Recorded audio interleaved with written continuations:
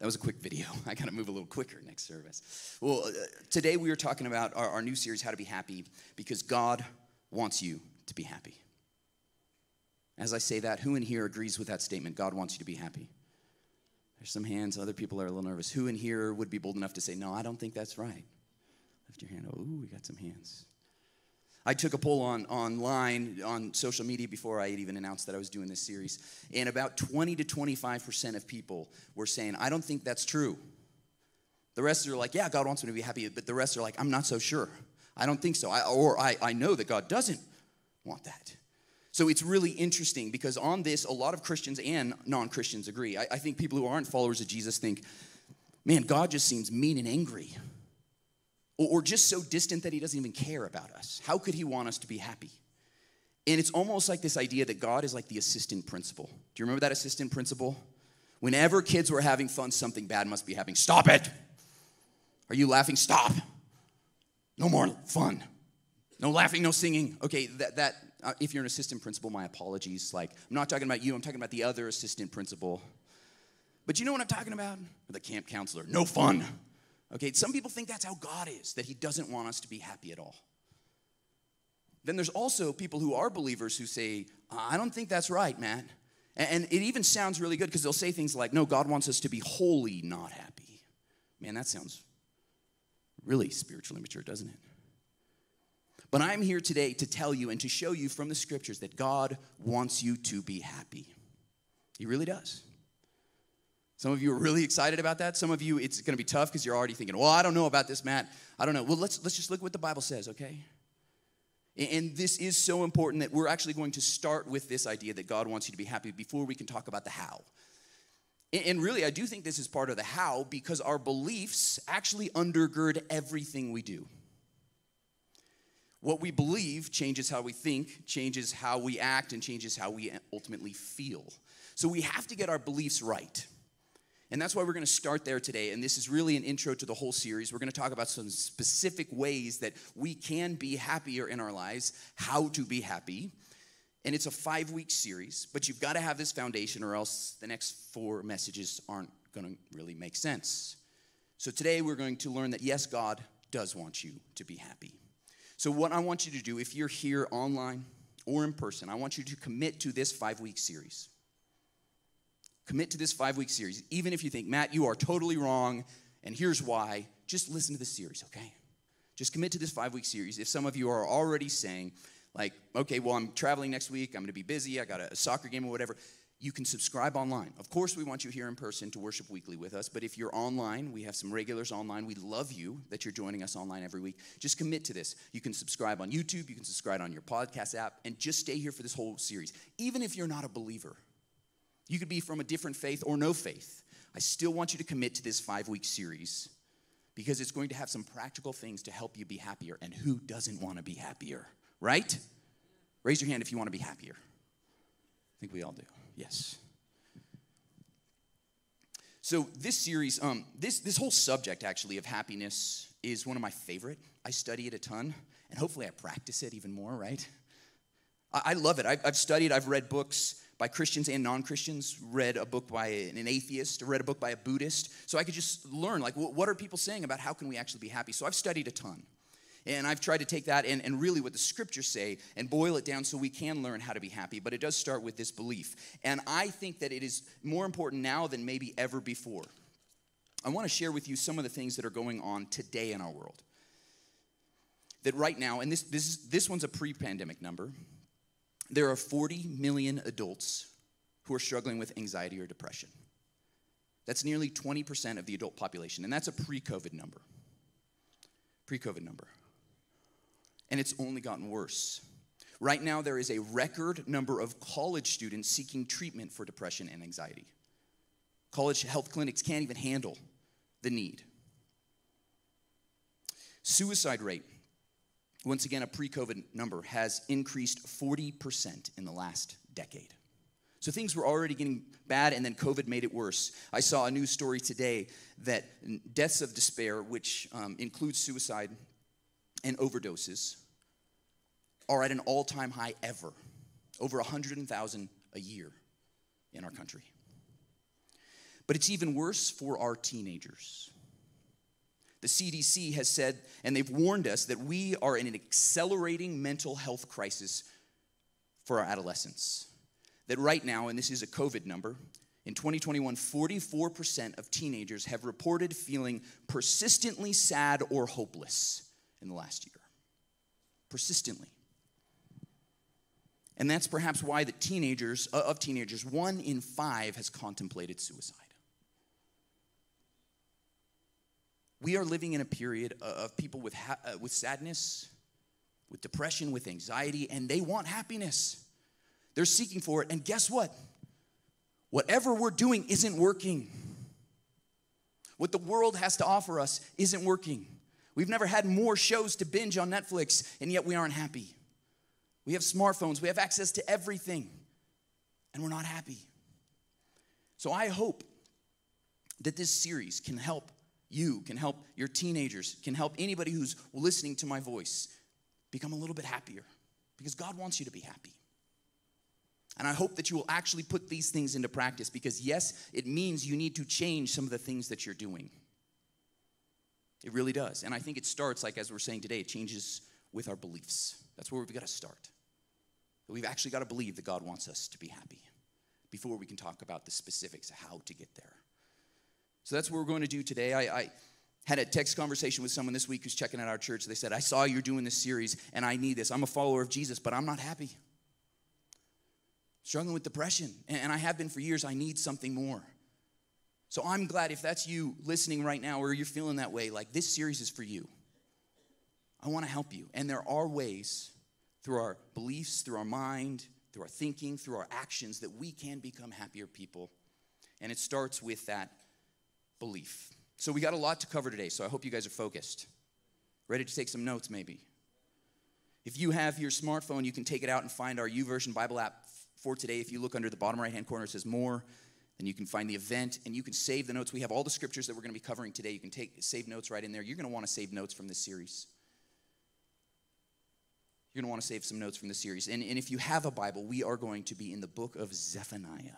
I'm going to give you a minute to find that, because it's a small, obscure book, right? Zephaniah. It's in the Old Testament towards the end, one of the little prophets, 3 chapters. And it's in the 3rd chapter that we're going to look today, chapter 3, verse 14 through 20. It's the end of the book. So Zephaniah 3, 14 through 20 will have the scripture as well behind me on the screen. And I want to start, I'm going to give you guys 3 points. Of course, our big idea is that God wants you to be happy. But in order to understand this, we have to understand that God is our Father. And it's really going to frame everything that we talk about today. So our first point, for you taking notes, is that your Father wants you to be happy. And of course, we're talking about your Father in heaven. Your Father wants you to be happy. That's point number 1. So read with me in Zephaniah chapter 3, verse 14. This is God speaking through a prophet. Sing, daughter Zion. Shout aloud, Israel. Be glad and rejoice with all your heart, daughter Jerusalem. So God is addressing his people, and at this point, it's the Israelites, and they live in the city of Zion. So as he's describing them, he calls them specifically his daughter. His daughter, his child. He's speaking right here as a father to his children. Now, Jesus teaches us that we actually, as individuals and as a group, can call God our Father.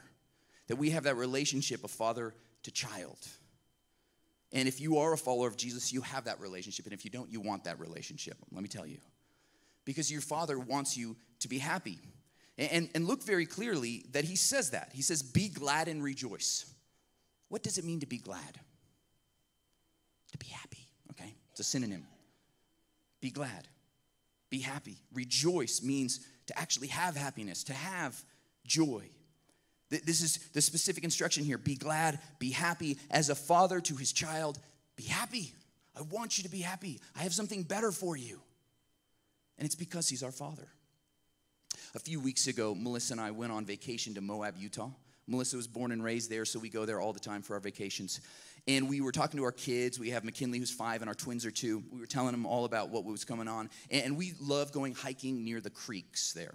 Because when you get in the creeks, it's hot outside, but you can put your feet in the creek. You can throw rocks in the creek. It's just great for little kids, right? So we were talking all about it. And right as we were approaching into town, Kanan started saying, go to Keek? Go to Keek? We're like, what? Go to Keek. He wanted to go to the creek, right? He wanted to go to the creek, and he kept saying it. And we're like, okay, well, I guess we got to get it. We were going to go to Melissa's folks' house first, get settled in before we go to the Keek. So like the first thing we did was like, we got to go to the Keek, right? We got to go to the Keek. And we took them down there. And it was cold that day, but we were still going. It's cloudy out, but we're still going to the creek. And when we got there, they're throwing rocks in, they're throwing sticks in, and all of a sudden they get really muddy, right? And at first as a parent, you're like, well, watch out. And then finally you're just like, let's just let them do it, right? Because it's fun. They're having a great time. And there's mud everywhere. They're splashing each other. We found a frog. They're throwing more rocks. Watch out. Don't throw the rock at somebody, you know. But it was so much fun. And I loved watching my kids play in the Keek. I don't care how dirty and muddy they get, right? Because I get happy because they're happy. And a good dad wants their kids to be happy.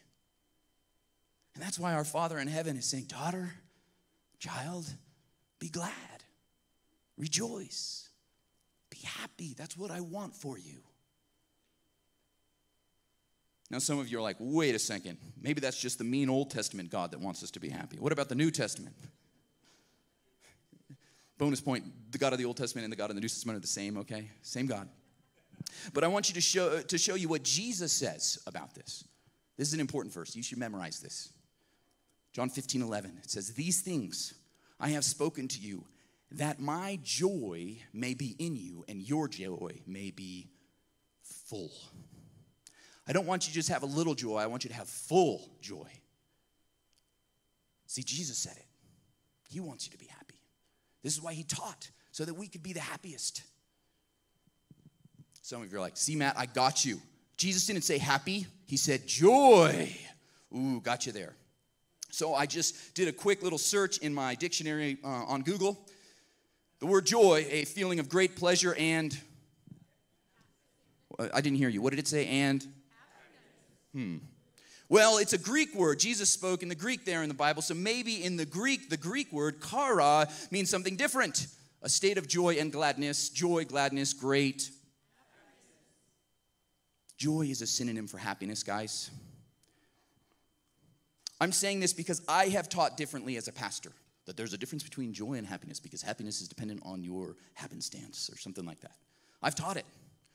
But guess what? It's not true. I'm serious. Joy and happiness are synonyms. If anything, it says that joy is great happiness. So maybe I should have called this series How to Be Greatly Happy or How to Be Very Happy. See, they're synonyms. Joy, it doesn't mean something different than happiness. It's just a lot of happiness. So if I asked you, do you want cash or a lot of cash? Which one are you going to say? A lot of, okay, right? So when we talk about joy, I want you guys to know this. Joy means a lot of happiness. From God. It's a great happiness. But it's still happiness, okay? We don't have to change the words. Can I get crass for a minute? Is that okay? Yeah, please. I'm going to be crass, but we have 6th grade and up in here, so I'm just going to say it. Okay. If you may, when you're in polite company, say that you were making love, right? But it's still sex, right? Just because you change the word doesn't change what is actually happening, right? So joy might be a polite word for happiness, but it's still happiness. Might be the religious word that a lot of Christians use for happiness, but it's still happiness, okay? Thank you.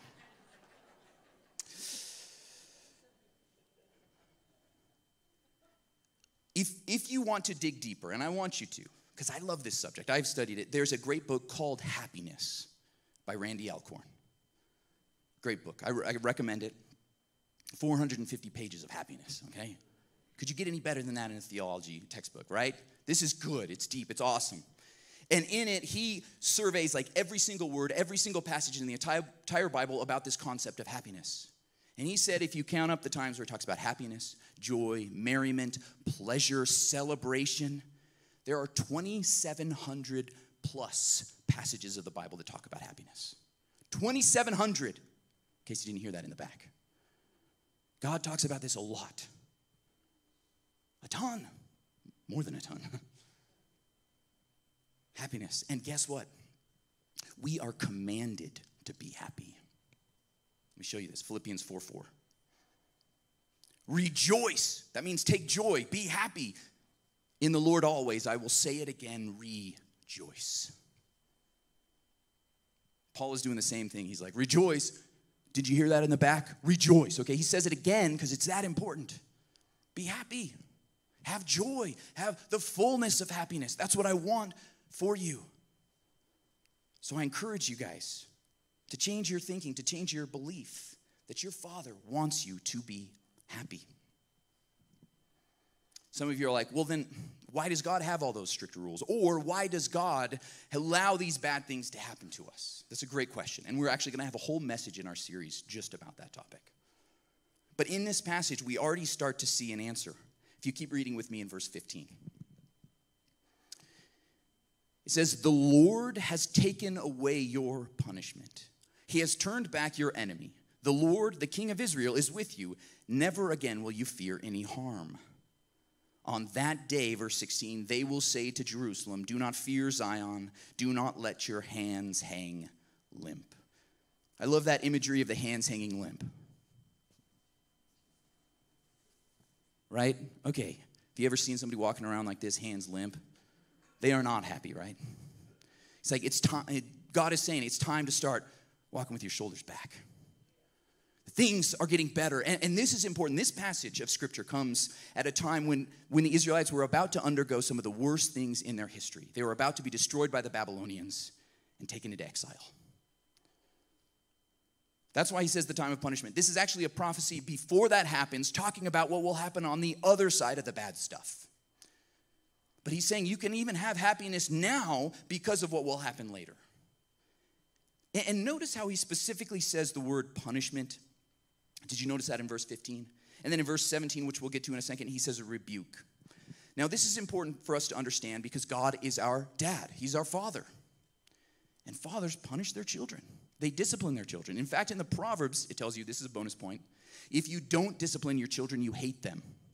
That's what it says in the Scripture. If you're not putting parameters and borders for your children, you hate them because you're actually leading them to unhappiness. This is what we do as parents. We set boundaries. We say no to certain things because we want the best for our kids.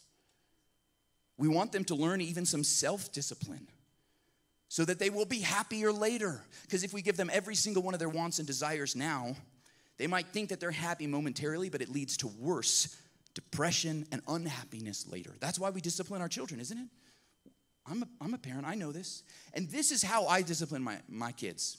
When the twins, okay, when they may or may not have bitten each other or pushed each other. It just could have happened, like theoretically. What I'll do is I'll pick them up and I'll put them on timeout. I'm telling you, you're having a consequence, okay? You did something and here's the consequence. I'm going to let you experience a consequence. You're separated now and you're on timeout. I heard the other day that timeout is now like solitary confinement. Don't put your kids in solitary confinement. I'm like, are you kidding me? If you don't put your kids in solitary confinement now, they're going to be in solitary confinement later, okay? A 1-minute timeout isn't going to kill them, okay? Put the kid on timeout. They're crying, they're sad, okay? Then when I come over afterwards, I say to them, like, do you know why you had a consequence? And they'll finally be like, yeah, I hit, right? Hit. Okay, good, you understand it. I say, I gave you a consequence because we don't hit in this household. We love each other. And I'm doing this because I love you. I give him a kiss on the head and set him back down to play. There's discipline and there's love, right? That's discipline. And our Father in heaven says, I'm rebuking you. I'm about to punish you. There's going to be hard things in your life, bad things that happen to you, but I do it because I love you. I care about you. And on the other side of it, you will actually be happier because the Israelites were living in flagrant, awful, terrible sin, walking away from God in disobedience. And God's like, I've got to do something major to get their attention so that they're ready to have this gladness and happiness. And yes, it's going to suck for a little while, but I'm doing it because I love you. See, God wants you to be happy. And yes, we are going to have a whole message coming up on how do we deal with those hard things that are very sad, that give us grief, that kind of stuff. We're going to talk about that later in the series. But I want you to know, even right now, God sometimes allows you to experience those things because it's for your ultimate happiness on the other side. And we know this to be true because Jesus even suffered and died for happiness. Let me show you this. Hebrews 12:2. In Hebrews 12:2, it says, for the joy set before him, for the great happiness set before him, Jesus endured the cross, scorning its shame, and sat down at the right hand of the throne of God. Jesus on the cross knew that this was for his and our ultimate happiness. And if Jesus was willing to do that for you, we know that, yes, there will be hard things in our life. There will be suffering. There will even be some discipline and punishment from our Father in heaven, but it's ultimately for our good and for our happiness. Your Father wants you to be happy. Point number one. Point number one. But our Father in heaven would allow his own Son to suffer and die that way. Why? Because our Father in heaven actually is happy because of you. That's point number two. Your Father is happy because of you. I want you guys to hear this. God is happy in himself. Father, Son, and Holy Spirit, perfect relationship from all time. They didn't need us. God didn't create us like, I hope somebody likes me and praises me. No. God had perfect happiness, so much happiness and goodness in relationship that he created us so that we too could experience that. And what's the coolest thing is our Father in heaven finds happiness in us. Oh, this verse is so good, guys. Zephaniah 3:17. This is good. Listen to this with me. The Lord your God is with you, the mighty warrior who saves. Your dad's a fighter, okay? He will take great delight in you. Did you hear that? He will take great delight in you. He will be happy because of you. That's good right there, isn't it? But it gets even better. In his love, he will no longer rebuke you. He's going to move past that time of rebuke and punishment and discipline, but will rejoice over you with singing. Your Father in heaven is happy, and he wants to be happy singing over you. Okay, mighty warrior God, maybe some of you have thought that way. Assistant principal God, maybe you've thought that way. Have you ever thought of God as your Father singing to you? Seriously. I want you to stop and picture that in your head. Rejoicing. He's happy as he's singing to you. Man, that's good. Because I can tell you I'm a dad, and I like singing to my kids. At night, Melissa gets it most of the time. Gets the chance to rock the twins as they're drinking their bottle before bed. But every once in a while, I can sneak in there. I have a picture up here. Rocking the twins. This was after, I think, playing in the Keek. They were exhausted. They were tired. And I was rocking them. They had their bottles, and I was singing to them. And the coolest thing, we sing them stories. Canaan they'll ask for like Twinkle, Twinkle, Little Star. That's Evie's favorite. But Canaan will say, you know, he wants, he's got the whole world. So he said, whole world. He's got the whole world in his hands. And I'll sing it over and over again. He's got Canaan and Evie in his hands. He's got mama and daddy in his hands. He's got grandma and grandpa. Just go on. And we sing it over and over, and they keep asking for more and more. And they giggle each time I say somebody's name that they know, right? They laugh. And every time they giggle, it makes my heart explode. Oh, those moments are precious. Rocking them to sleep in my arms, singing over them. Your Father in heaven feels that way about you. That's how he feels about you. He loves you. He cherishes you. He rejoices over you with singing. That should be our image of God. Your Father is happy because of you. In Psalm 149:4, it even tells us that the Lord takes pleasure in his people. He's happy when we are happy in him.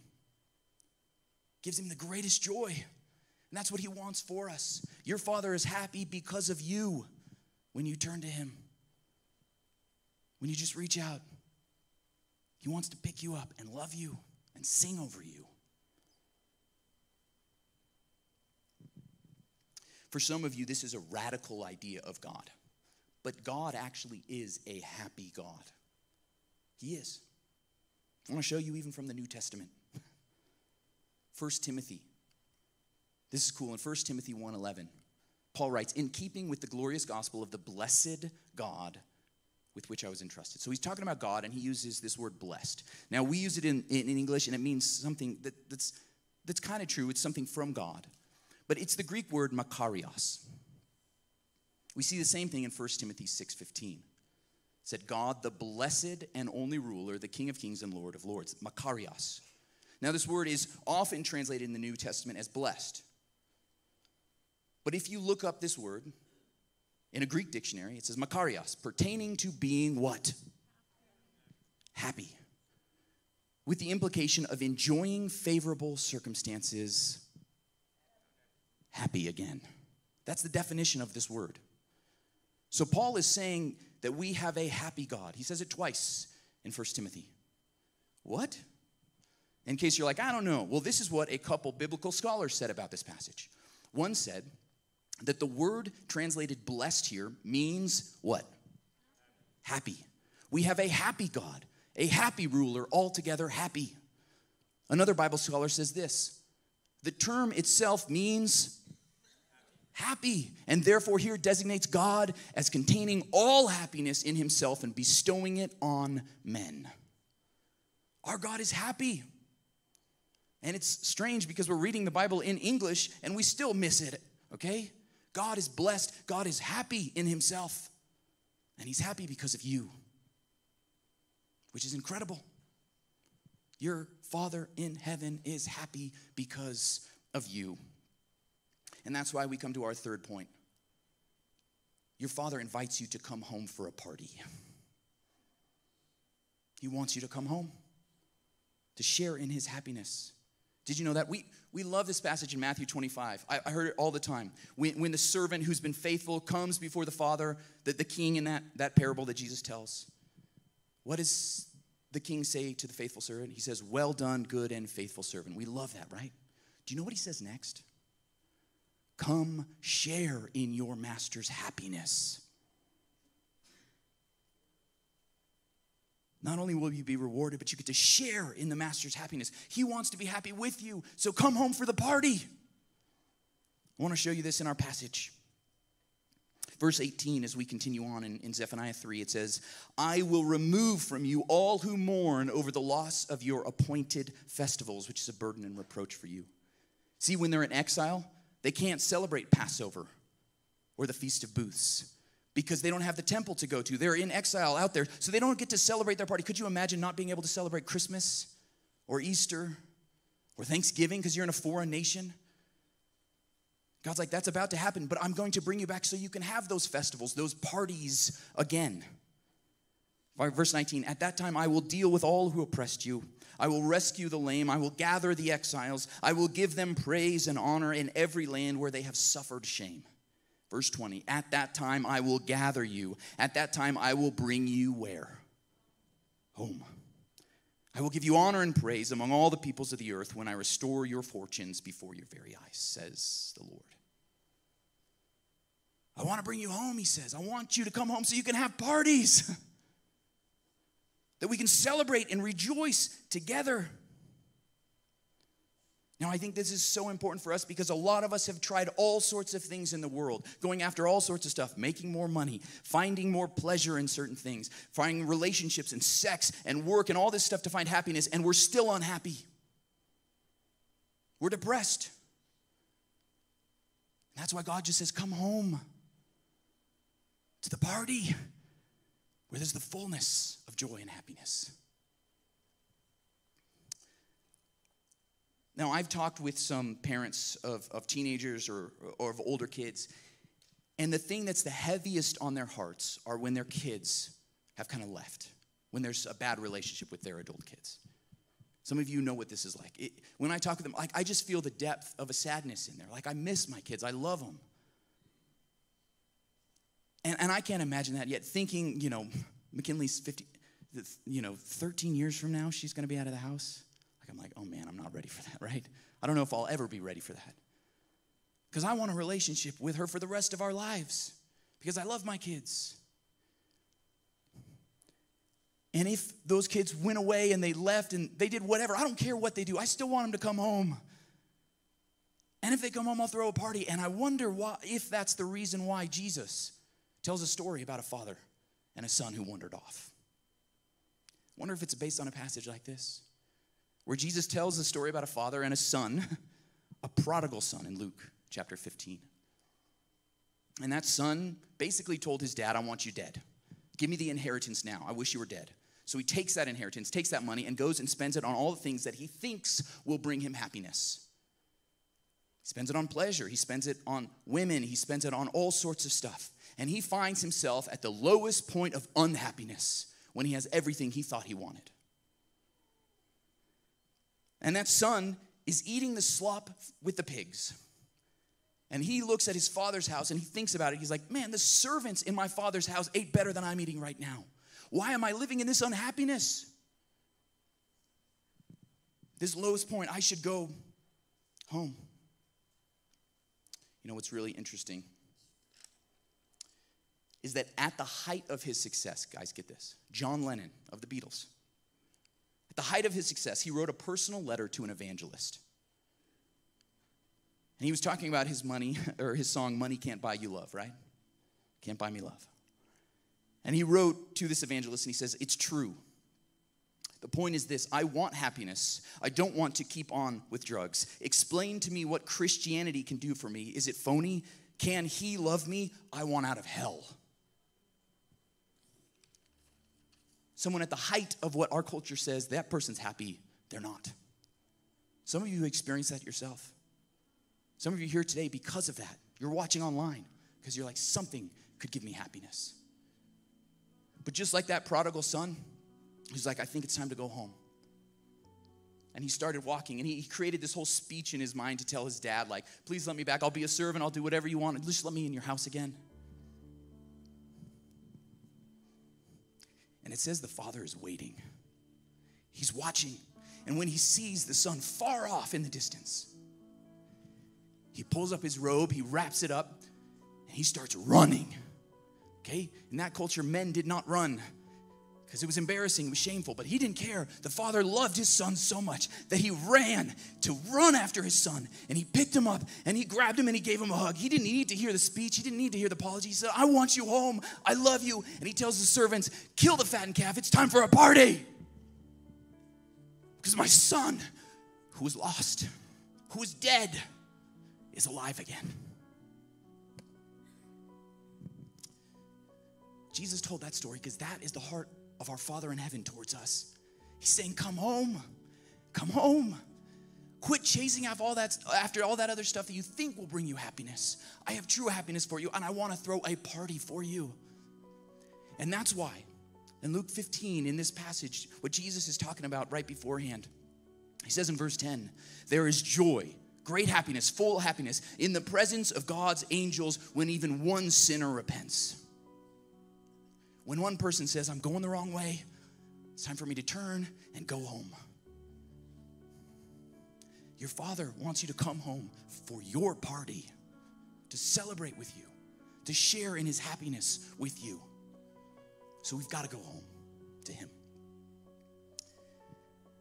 Some of you in here are already followers of Jesus, but it's time to go home to the Father because you've been trying all this other stuff, thinking that you will find happiness in it. It's time to admit, yeah, it's not working. It's time to repent. Go back to the Father. And he's ready. He's waiting with open arms. You can't ever do enough to make him too mad to bring you back. He loves you. It's time to go back to him.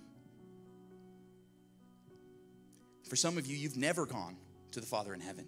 Maybe you didn't know him. Maybe you thought he was an angry or a distant God, that assistant principal, just wanting to stop you from having fun. It's time to go to that God, the one true God who loves you and wants to sing over you. He's happy because of you. He's going to be even happier when you come home. Let me tell you that.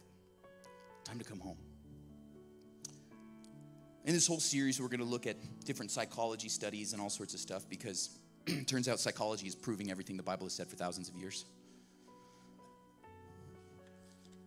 But this is a fascinating line from Sonia Lyubomirsky. I'm sure I didn't pronounce that right. She got her PhD from Stanford. She's a professor of psychology in California. She said this after looking at dozens and dozens of different studies. She said this, I don't have a religious or spiritual bone in my body. She's not a believer in anything. But she said this: the studies clearly show that religious people are happier. Ooh, okay. Because going to God, especially a God who is happy and who loves you, the one true God, who sent his own son Jesus to die on a cross, ultimately to forgive you of your sins and to bring you home into the fullness of happiness.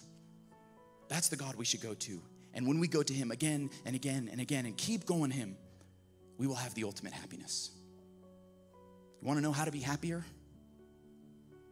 Believe that God wants you to be happy. So let's pray. Lord God, there's lots of people here who want to be happier. Some are even struggling with sadness and depression right now. Lord God, I pray that you'd speak to their heart. They would feel something stir in their soul. Lord God, that they would be able to see you in their mind's eye, singing over them with joy, with gladness. And Lord God, I pray that they would hear the invitation to come home, that we must repent of sin and turn to you, because that and in you only is the fullness of happiness. Now, with eyes still closed, I know there's some people who are ready to come home for the first time. That you're saying, yeah, I'm ready to make Jesus my Lord and Savior. I'm ready to come home into the Father's house. And to do that, you have to confess that you're a sinner, to declare Jesus your Lord and Savior, and to receive his gift, not only of eternal life, because that's going to be ultimate happiness, but of the better life now. So if you're here and you're ready to say this prayer, I want to give you an opportunity to repeat this simple prayer after me. And if you're already a follower of Jesus, let's say this out loud too, to give courage to somebody who needs to pray it for the first time. So with eyes closed, please repeat after me. Dear Father, I'm a sinner. I need a Savior. Forgive me.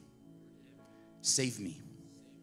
In faith, I declare Jesus is Lord. Fill me with your Spirit. Give me the gift of eternal life. Give me the gift of new life. Help me to follow you and find true happiness. I'm coming home. Now, with eyes still closed, if you said that prayer and you declare Jesus as your Lord and Savior for the first time, I want you to put your hand into the air on the count of 3. 1, 2, 3. Please slip your hand into the air. Let's praise God. Keep that hand up there. Let's celebrate. Let's rejoice with the angels. Can we cheer for that? Those who made that decision. And if you're online, go to risedenver.com/follow. We would love to encourage you taking next steps to follow Jesus. Lord God, we're coming to you right now. There's many of us right now who've been chasing after other things that are not bringing us happiness. And we're coming to you. We're coming home. Lord, we're coming home because we know that God, you are the Father who runs after us. And we're just ready for that embrace right now. So we stand to worship you. In Jesus' name, amen.